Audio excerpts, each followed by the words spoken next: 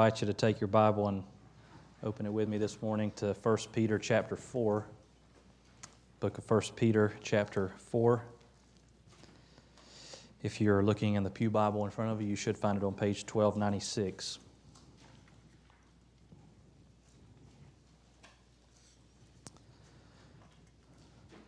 This past Thursday marked the 75th anniversary of the U.S.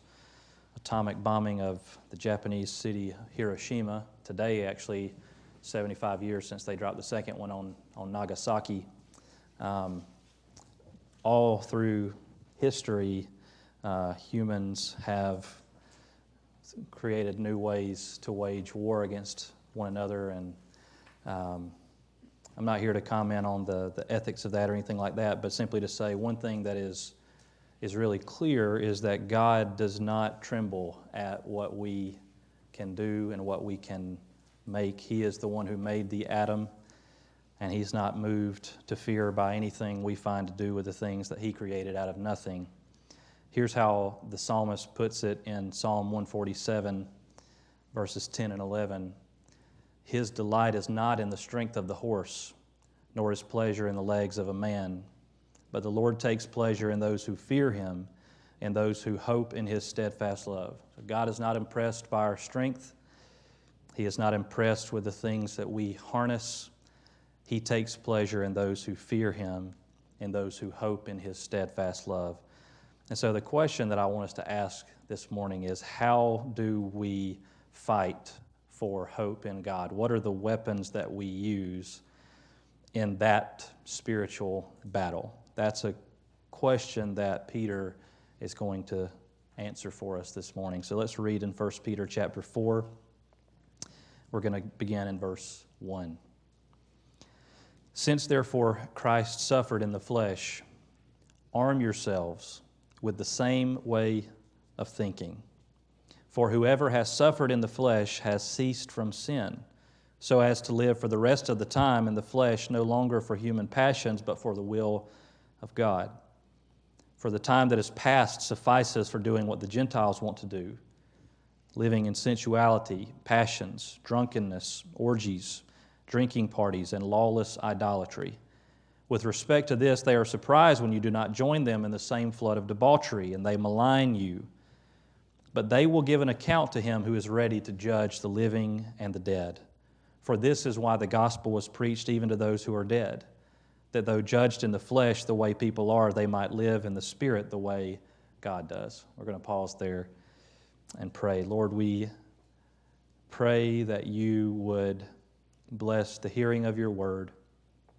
We trust, Spirit of God, that You will work through this word, that we're not depending right now on my cleverness or creativity or eloquence, but we are relying on You.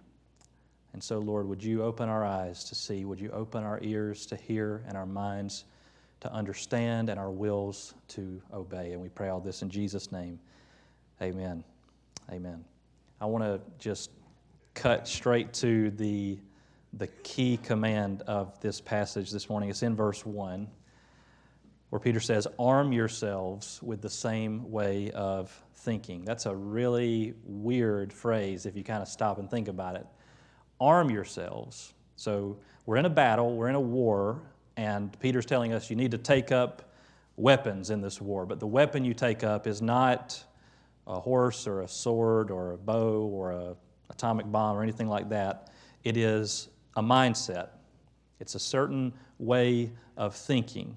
Specifically, the same way of thinking that Christ had when He suffered in the flesh. Since therefore Christ suffered in the flesh, arm yourselves with the same way of thinking that He had when He suffered in the flesh. So if you want to be prepared for the battle that you're going to face in life, it matters what your mindset is. It matters the way you think. And this is not merely a way of saying that you need to practice positive thinking. It's a way of saying that you need to practice God-centered thinking, that you need to have God at the center of everything you think, that He and His truth, His word, His will, His justice, His holiness, all of those things need to be the lens through which you view the world and through which you view history and through which you view your own circumstances and through which you view the future. So here's how I want to try to summarize the big idea of this passage, that God's people need a God-centered perspective. God's people need a God-centered perspective. We need to have God's will and God's justice at the center of everything that we think. That's another way of saying that we need to arm ourselves with the same way of thinking that Jesus had. What does that mean, though? When I was, wrestling with this passage, the question that I kept coming back to was, okay, what was the way of thinking that Jesus had when He suffered in the flesh? What characterized His thinking? And so what I did was I went back and I reread the first 3 chapters of this letter. I thought, well, surely if Peter is telling us that you need to have the same way of thinking as Jesus did, then he's probably given us some clues about what he means by that. So I went back and I tried to ask myself, okay, what can I see about what Peter's saying about Jesus, and what does that tell me about his way of thinking? And I came up with basically 2 common themes that Peter returns to over and over again. The first is that Jesus entrusted everything to God who judges justly. He entrusted everything to God's just judgment. So hold your place here and glance back maybe just a page or 2 to chapter 2, verse 23. I want you to see this. I want you to see where I'm gleaning this from. I didn't come up with this. It's right here in the letter. Chapter 2, verse 23, Peter says, when He, that is Jesus, when He was reviled, He did not revile in return. When He suffered, He did not threaten, but continued entrusting Himself to Him who judges justly. So there you have where Peter's saying, when Jesus was reviled, He did not revile in return. And then He's saying to us, you're going to have to be ready to be reviled. When He suffered, He did not threaten. Peter's saying to us, when you suffer, you're going to have to be ready to do that same thing. And how did Jesus do that? He did that by entrusting Himself and by entrusting all things to the one who judges justly. Jesus knew that the people who are reviling me right now, the people who are persecuting me right now, they're going to have to give an account. And so I'm going to just live with that end in mind, and I'll let it get sorted out in the end. So that's one common theme, that Jesus entrusted everything to God's just judgment. And the second is that He always pursued God's will. In every situation He asked, what could I do that would please my Father? Look at chapter 3, verse 18. This is where you can see this probably the most clearly. We read this verse just last week. Peter says, for Christ also suffered once for sins, the righteous for the unrighteous, so here's why He did that. Here's why He suffered for sins, even though He was righteous, in order that He might bring us to God, being put to death in the flesh but made alive in the Spirit. And Peter's already told us earlier in the letter that this was God's will, to bring people into His family, to make them be His beloved people. So Jesus suffered to the point of death so that He might carry out God's will of bringing unrighteous sinners into the family of God, so that they're no longer called unrighteous, but they are called beloved. We're going to see those same themes here in chapter 4. God's will is primary and His judgment is certain and unbiased. Those 2 truths are essential for a God-centered perspective. So we'll start with one and then we'll go to the other. The first truth we're going to look at is that God's will is primary. God's will is primary. I want you to notice how Peter contrasts the will of God with what unbelievers want to do. He says in verse 2, so as to live for the rest of the time in the flesh, that is to say, however long your life is, so as to live for the rest of the time in the flesh, no longer for human passions, but for the will of God. And then he says in verse 3, for the time that is past suffices for doing what the Gentiles want to do. Now, Peter uses the word Gentiles a few times in this letter not to refer to an ethnic group, but to refer to unbelievers, people who are outside God's covenant people. And so he says, the time for doing what unbelievers want to do, that's past. For the rest of the time in the flesh, we're supposed to live for what God wants us to do, for what is His will. And of course, he gives some examples of what it is that unbelievers want to do. This is in the middle of verse 3. Living in sensuality, passions, drunkenness, orgies, drinking parties, and lawless idolatry.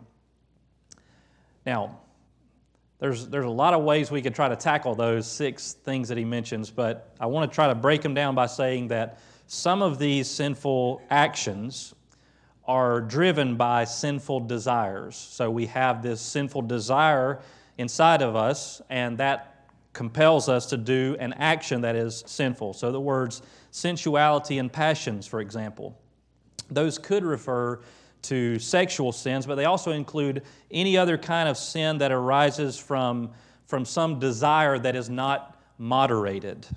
For instance, there's nothing inherently sinful about sexual desire. What makes it sinful is when it's practiced outside the context of marriage.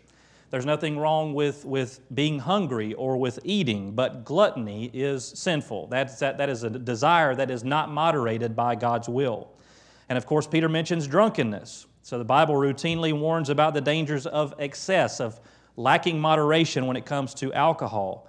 On the contrary, the fruit of the Spirit is what? Self-control, right? So all of those sins involve a lack of self-control. They involve desires that are unchecked by God's will. So in addition to sensuality, passions, and drunkenness, he also mentions orgies, drinking parties, and lawless idolatry. And the simple way of saying it is that's when those 3 things sort of go out into bigger, societal ways. So depending on what translation you have, the phrase drinking parties may be translated as carousing or something along those lines. Carousing is one of those words that we hear, but nobody actually knows what it means, So drinking parties is actually a really good translation because that's pretty much the gist of it. Peter's is probably hinting at these festivals that were common in first century Roman culture. And what would happen is people would intentionally, in these festivals, they would intentionally engage in excess. So they would eat a lot, way more than they needed. They would drink a lot and get really, really drunk, and they would have sex with lots of people. And all of that, they said, was a way of thanking the gods and seeking their favor. So if we exercise gluttony and drunkenness and all this kind of stuff, then the gods are going to say, wow, they're really thankful for all the things we've given them, for all the grain and all the grapes and all that kind of stuff. And so that's why Peter includes along with that the phrase lawless idolatry, because he sees it as these are ways that you are living without any concern for what God's will is. And so this sin was government sanctioned, and it was even patriotic. Did I just die? Kind of, maybe. I'm saying that because I'm worried about people who are listening online and they're like, where did he go? Do I need to get a new battery, you think? Hello? Let's try it. All right. This is the first.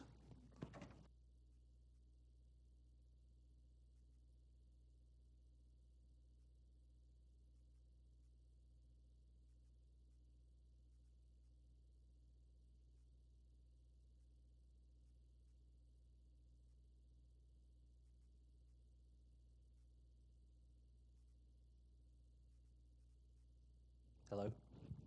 Is that better? No? I hear it when I do that, but there? Anything? All right. Again, eventually we're just going to have to leave them behind. Say you should have been here. Okay. Hey, there it is. I don't know. We'll see. All right. So where were we? Lawless idolatry, right? So here is, I think, the helpful way of thinking about it. Some sinful actions are driven by sinful desires. They come from inside my sin nature. Other sinful actions are driven by social pressure from outside me. And of course, many sins are driven by both, right? So it's easier to think that the desires I have are legitimate if seemingly everybody around me does that thing, right? If we look around and say, well, I really kind of want to do this thing, and it seems like everybody else I know does that thing, well, it must be right. And so a lot of times, sinful desires and social pressures kind of combine in this way, and that's the idea here. So in order to apply this to our context, the question we need to ask is, what are some sins that are deemed socially acceptable today? What are some things that, if you look around in our culture, a lot of people accept them, and maybe not even accept them and tolerate them, but actually celebrate them? And so as I was trying to think through this, of examples of this, I thought, well, I'll solicit some help online. So I put this out in our Facebook group, and some people came back with some good responses about sins that are deemed to be socially acceptable.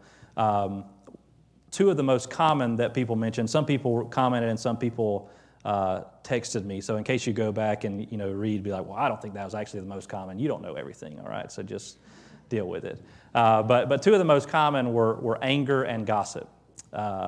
Anger and gossip. Both of those sins, think about it, they're driven by sinful desires, but they also tend to be widely excused and accepted in our society. So just in order to illustrate that, think about how odd it would be, how odd it would come across to someone if they started gossiping to you about someone else, and you stopped them and said, I just want to stop you right there. I really don't want to engage in that. Some people, that would freak them out, So maybe they would say, you know what, hey, you're right, I'm sorry, I shouldn't have done that. Maybe they would get defensive and say, oh, I wasn't trying to gossip, I was just trying to tell you this thing so you can know how to pray for them, or something like that. Or maybe they'd get angry and they'd go gossip about you to somebody else. Either way, it makes people feel uncomfortable when there is this certain thing that everybody seems to accept and then we go against it. Something that typically goes unquestioned and then we question it, it sort of makes them get really defensive and uncomfortable. The point is, if we want to do God's will, that's exactly what we must do. As weird as it is to say, things like orgies and drinking parties and lawless idolatry, those were things that went unquestioned in first century Roman culture.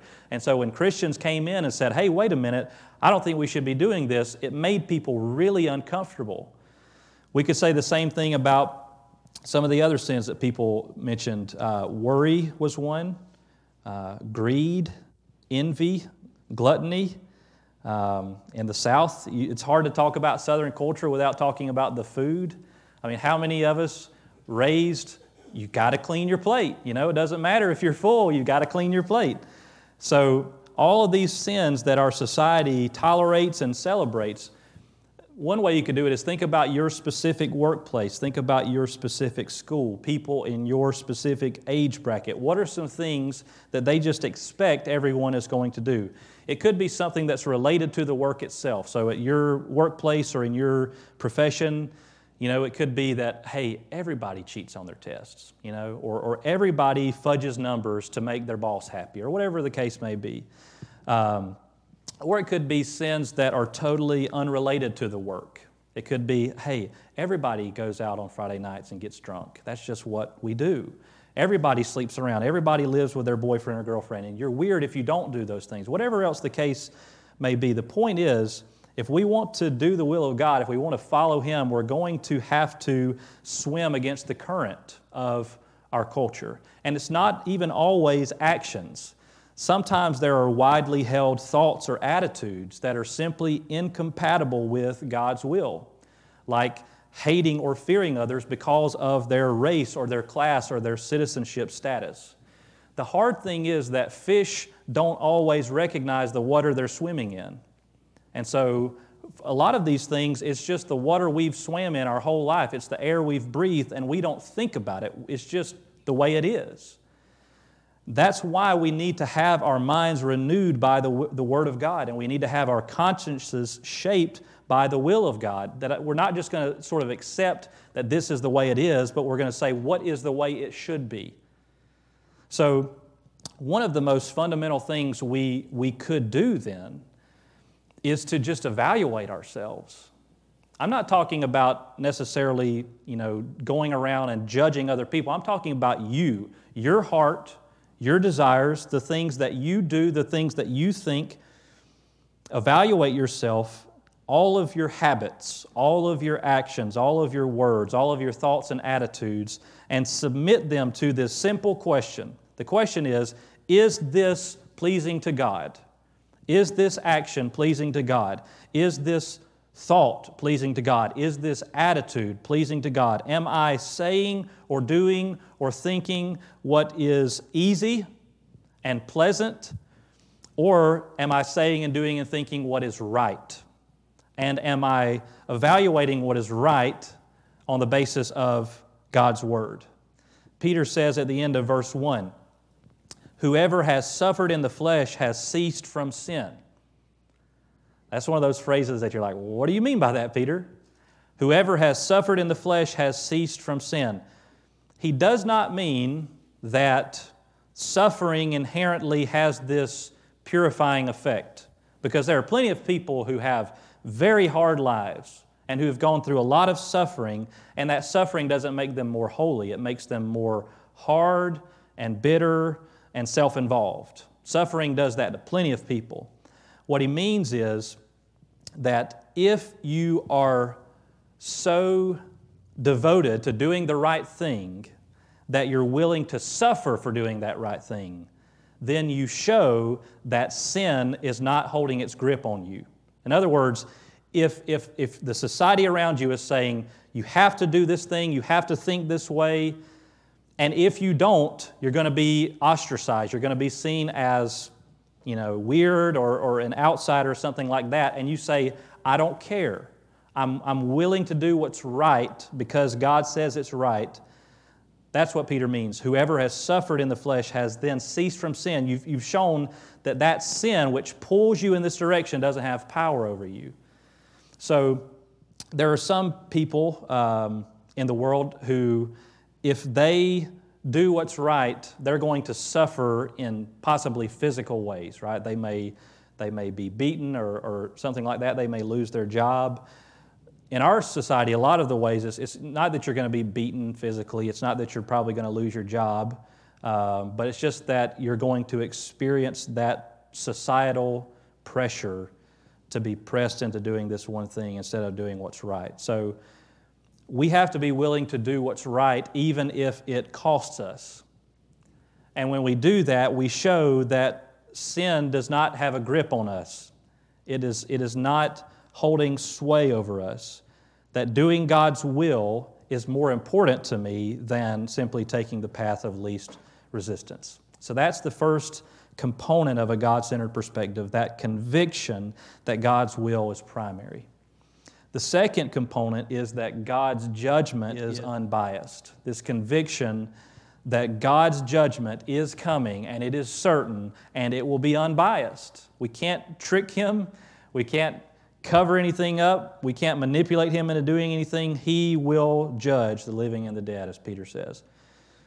Now, Peter does not want us to be ignorant about what doing God's will is going to cost us. He says in verse 4 that unbelievers will be surprised when you do not join them in the same flood of debauchery.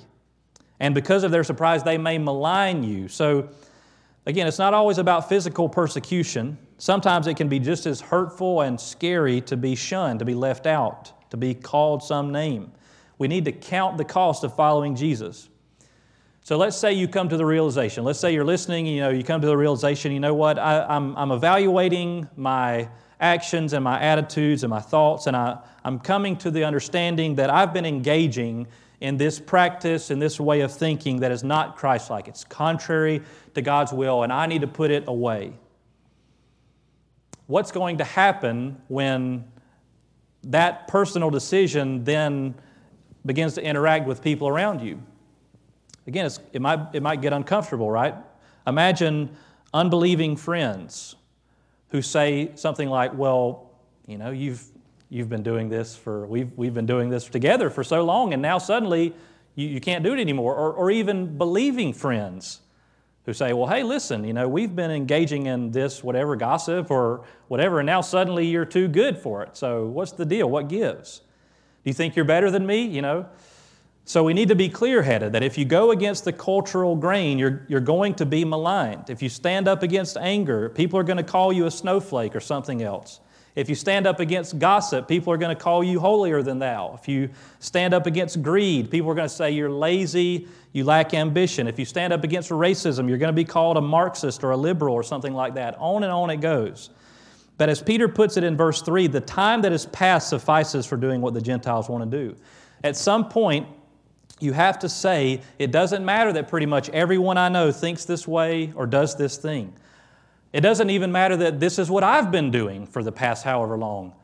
I have to do what is honorable and acceptable in the eyes of God because I'm going to give an account to Him. Because one day I'm going to stand before Him and He's not going to be deceived. He's not going to be fooled. I can't cover anything up. Everything that is hidden was going to be revealed. And if that makes people malign me, then so be it.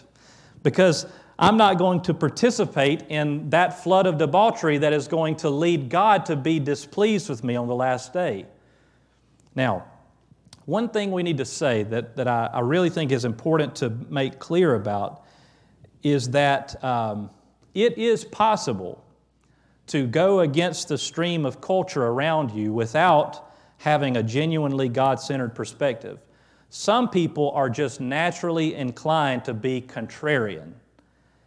That's not what Peter's talking about. There is a difference between being God-centered and being a contrarian. A contrarian is someone who thinks they're right because what they think or what they do is contrary to the consensus.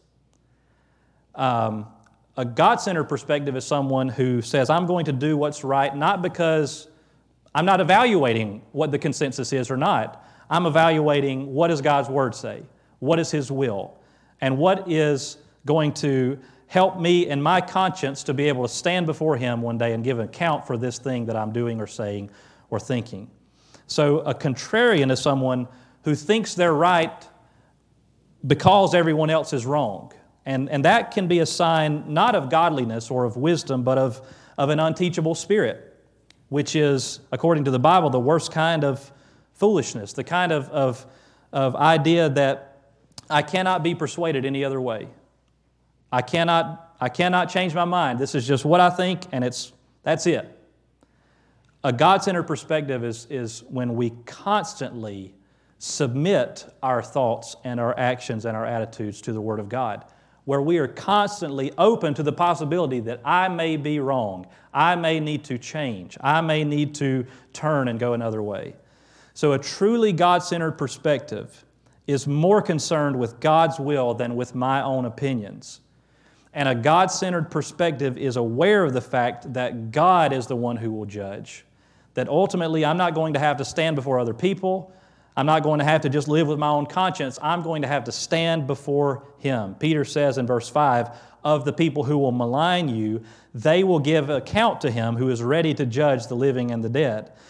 So if people malign you, they're going to have to give an account, but so will you, because God is ready to judge the living and the dead. When you kind of really try to put yourself into the argument that Peter's making here, there seems to have been this criticism that people were making about Christianity, where they're saying, okay, Christians, they abstain from all this stuff that is frankly fun to do. I mean, it's fun to have these big parties where we just all drink and get drunk and eat a lot, and it's fun. And they don't participate in that stuff. And yet, they all died just like us, right? YOLO, you only live once. So that idea is still present today. Christians, you're so restrictive, you won't do these certain things, and yet you die like the rest of us. There was no concept among first century Romans of a judgment that took place after death. And even though a lot of Americans have a concept of that, they don't think about it. They don't think it's ever going to happen to them. Peter reminds us both the living and the dead will be judged. In other words, the people who are alive when Christ returns, they're going to be judged, and the people who have died before He returns, they'll be judged. In other words, that's a way of saying everybody's going to be judged. Everybody's going to have to give an account to Him. And He concludes in verse 6, "This is why the gospel was preached even to those who are dead, that though judged in the flesh the way people are, they might live in the Spirit the way God does." Now, we need to make sure we don't misconstrue what He means when He says the gospel was preached even to those who are dead. Notice, basic grammar here, okay? The gospel was preached. What tense is that? Past tense. To those who are dead. What tense is that? Present tense, right? He does not say the gospel was preached to those who were dead. He's not saying that the gospel was preached to them when they were dead. He's saying the gospel was preached to them in the past and now they're dead. The gospel was preached to them while they were alive and then they died, and yet the gospel does not stop having power for them once they're dead. As Paul says in Romans 8, neither life nor death can separate us from the love of God in Christ Jesus our Lord. So there are people, Peter says, who heard the gospel and believed the gospel while they were alive, and now they've died. And what do we think about them? Is all of that, was it worth it? I mean, because they tried to follow God's will. They tried to live before the face of God, and yet they still were judged. They still died the way everybody does. That's why Peter says, even though they experience death the way all people do, they live in the Spirit the way God does. Death doesn't have the last word. God does. He's going to judge the living and the dead. So what you do before you die has ramifications for what happens after you die. If life is all there is, if you just live and then you die and then that's it, you may as well just do whatever you want. I mean, you may as well just go for it. But if you know that even death is not going to spare you from God's judgment, that even if I die, I'm still going to have to give an account before God, then it is worth it to do what pleases Him rather than what pleases me or what pleases the world around me. So ultimately, having a God-centered perspective should remind us that whatever we give up in order to live for God, it will be worth it in the end. That's the takeaway. That whatever we give up in order for God, it will be worth it in the end.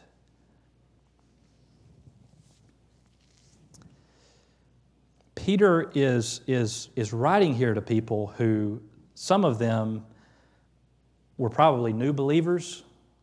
I mean, the way he speaks, he implies that all these things he lists, sensuality, passions, drunkenness, orgies, drinking parties, and lawless idolatry, these are all things that these people had previously engaged in, and now they've stopped.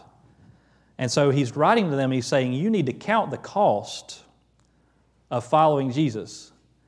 And he's writing to people, perhaps he's hoping that there are going to be people who hear this, who they're considering placing their faith in Christ. You need to count the cost. You need to know that some of your patterns of life, some of your relationships cannot and should not stay the same.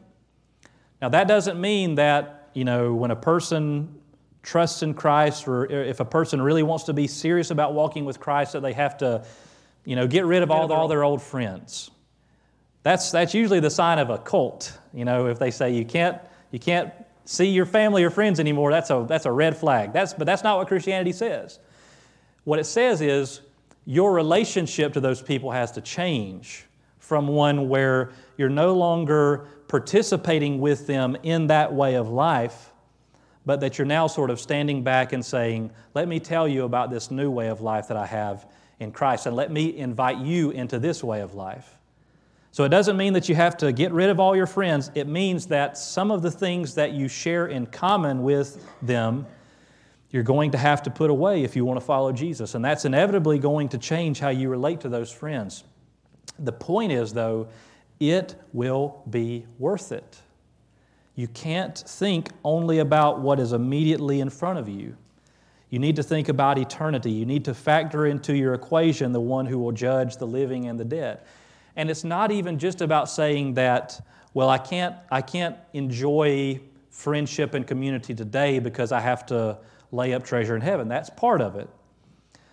But also, in the short term, this is what the church is supposed to be. The church is supposed to be a community in which we have fellowship with other people through a shared identity in Christ. Not through participating in the same kind of sin, but by participating in the same kind of righteousness. If you follow Jesus, you may lose some things. Jesus made that very clear, that you're going to have to deny yourself and take up your cross. You're going to have to shed some things if you want to follow me. But He also said in Mark 10, whatever you give up for the sake of the gospel, you will receive 100-fold. And notice this, He didn't just say you'll receive 100-fold in eternity. He said you'll receive 100-fold in this time. Now that's not health and wealth, okay? Because He said, and with it persecutions. The point He's making is, if you try to follow Jesus, if you try to please Him and do His will and live in light of His judgment, and that makes some people not want to be your friends anymore, you're going to receive new friends. If that makes people in your family not want to talk to you as much anymore, well, guess what? You just got a new family. That's what He means when He says you'll receive 100-fold in this time, that when you're part of God's family, you have brothers and sisters. You have a community of people who share that identity with you, that we're trying our best to follow after Jesus. So it's worth it.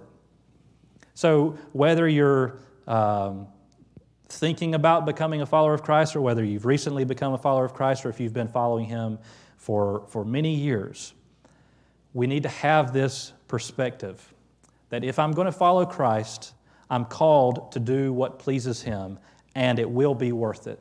It's not always going to be pleasant or easy in the short term, but it's better to do what He celebrates and what He honors rather than what the world celebrates and honors, because all of us live before His face, and all of us will be judged as the world will.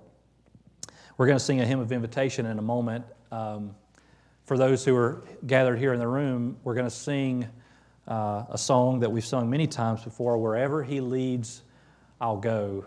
And I was just, as I was sort of towards the end of the week, trying to think of the application for the sermon this morning, that was the song that just kind of kept coming to my mind, Wherever He Leads, I'll Go. Because if you listen to that song, there's the idea that, yeah, sure, if Jesus calls me to physically go somewhere, I will. But it's not just about wherever He leads me physically, I'll go. It's wherever He leads me in terms of righteousness. Psalm 23, He leads me in paths of righteousness for His name's sake. So as the song says, it may be through shadows dim or o'er a stormy sea.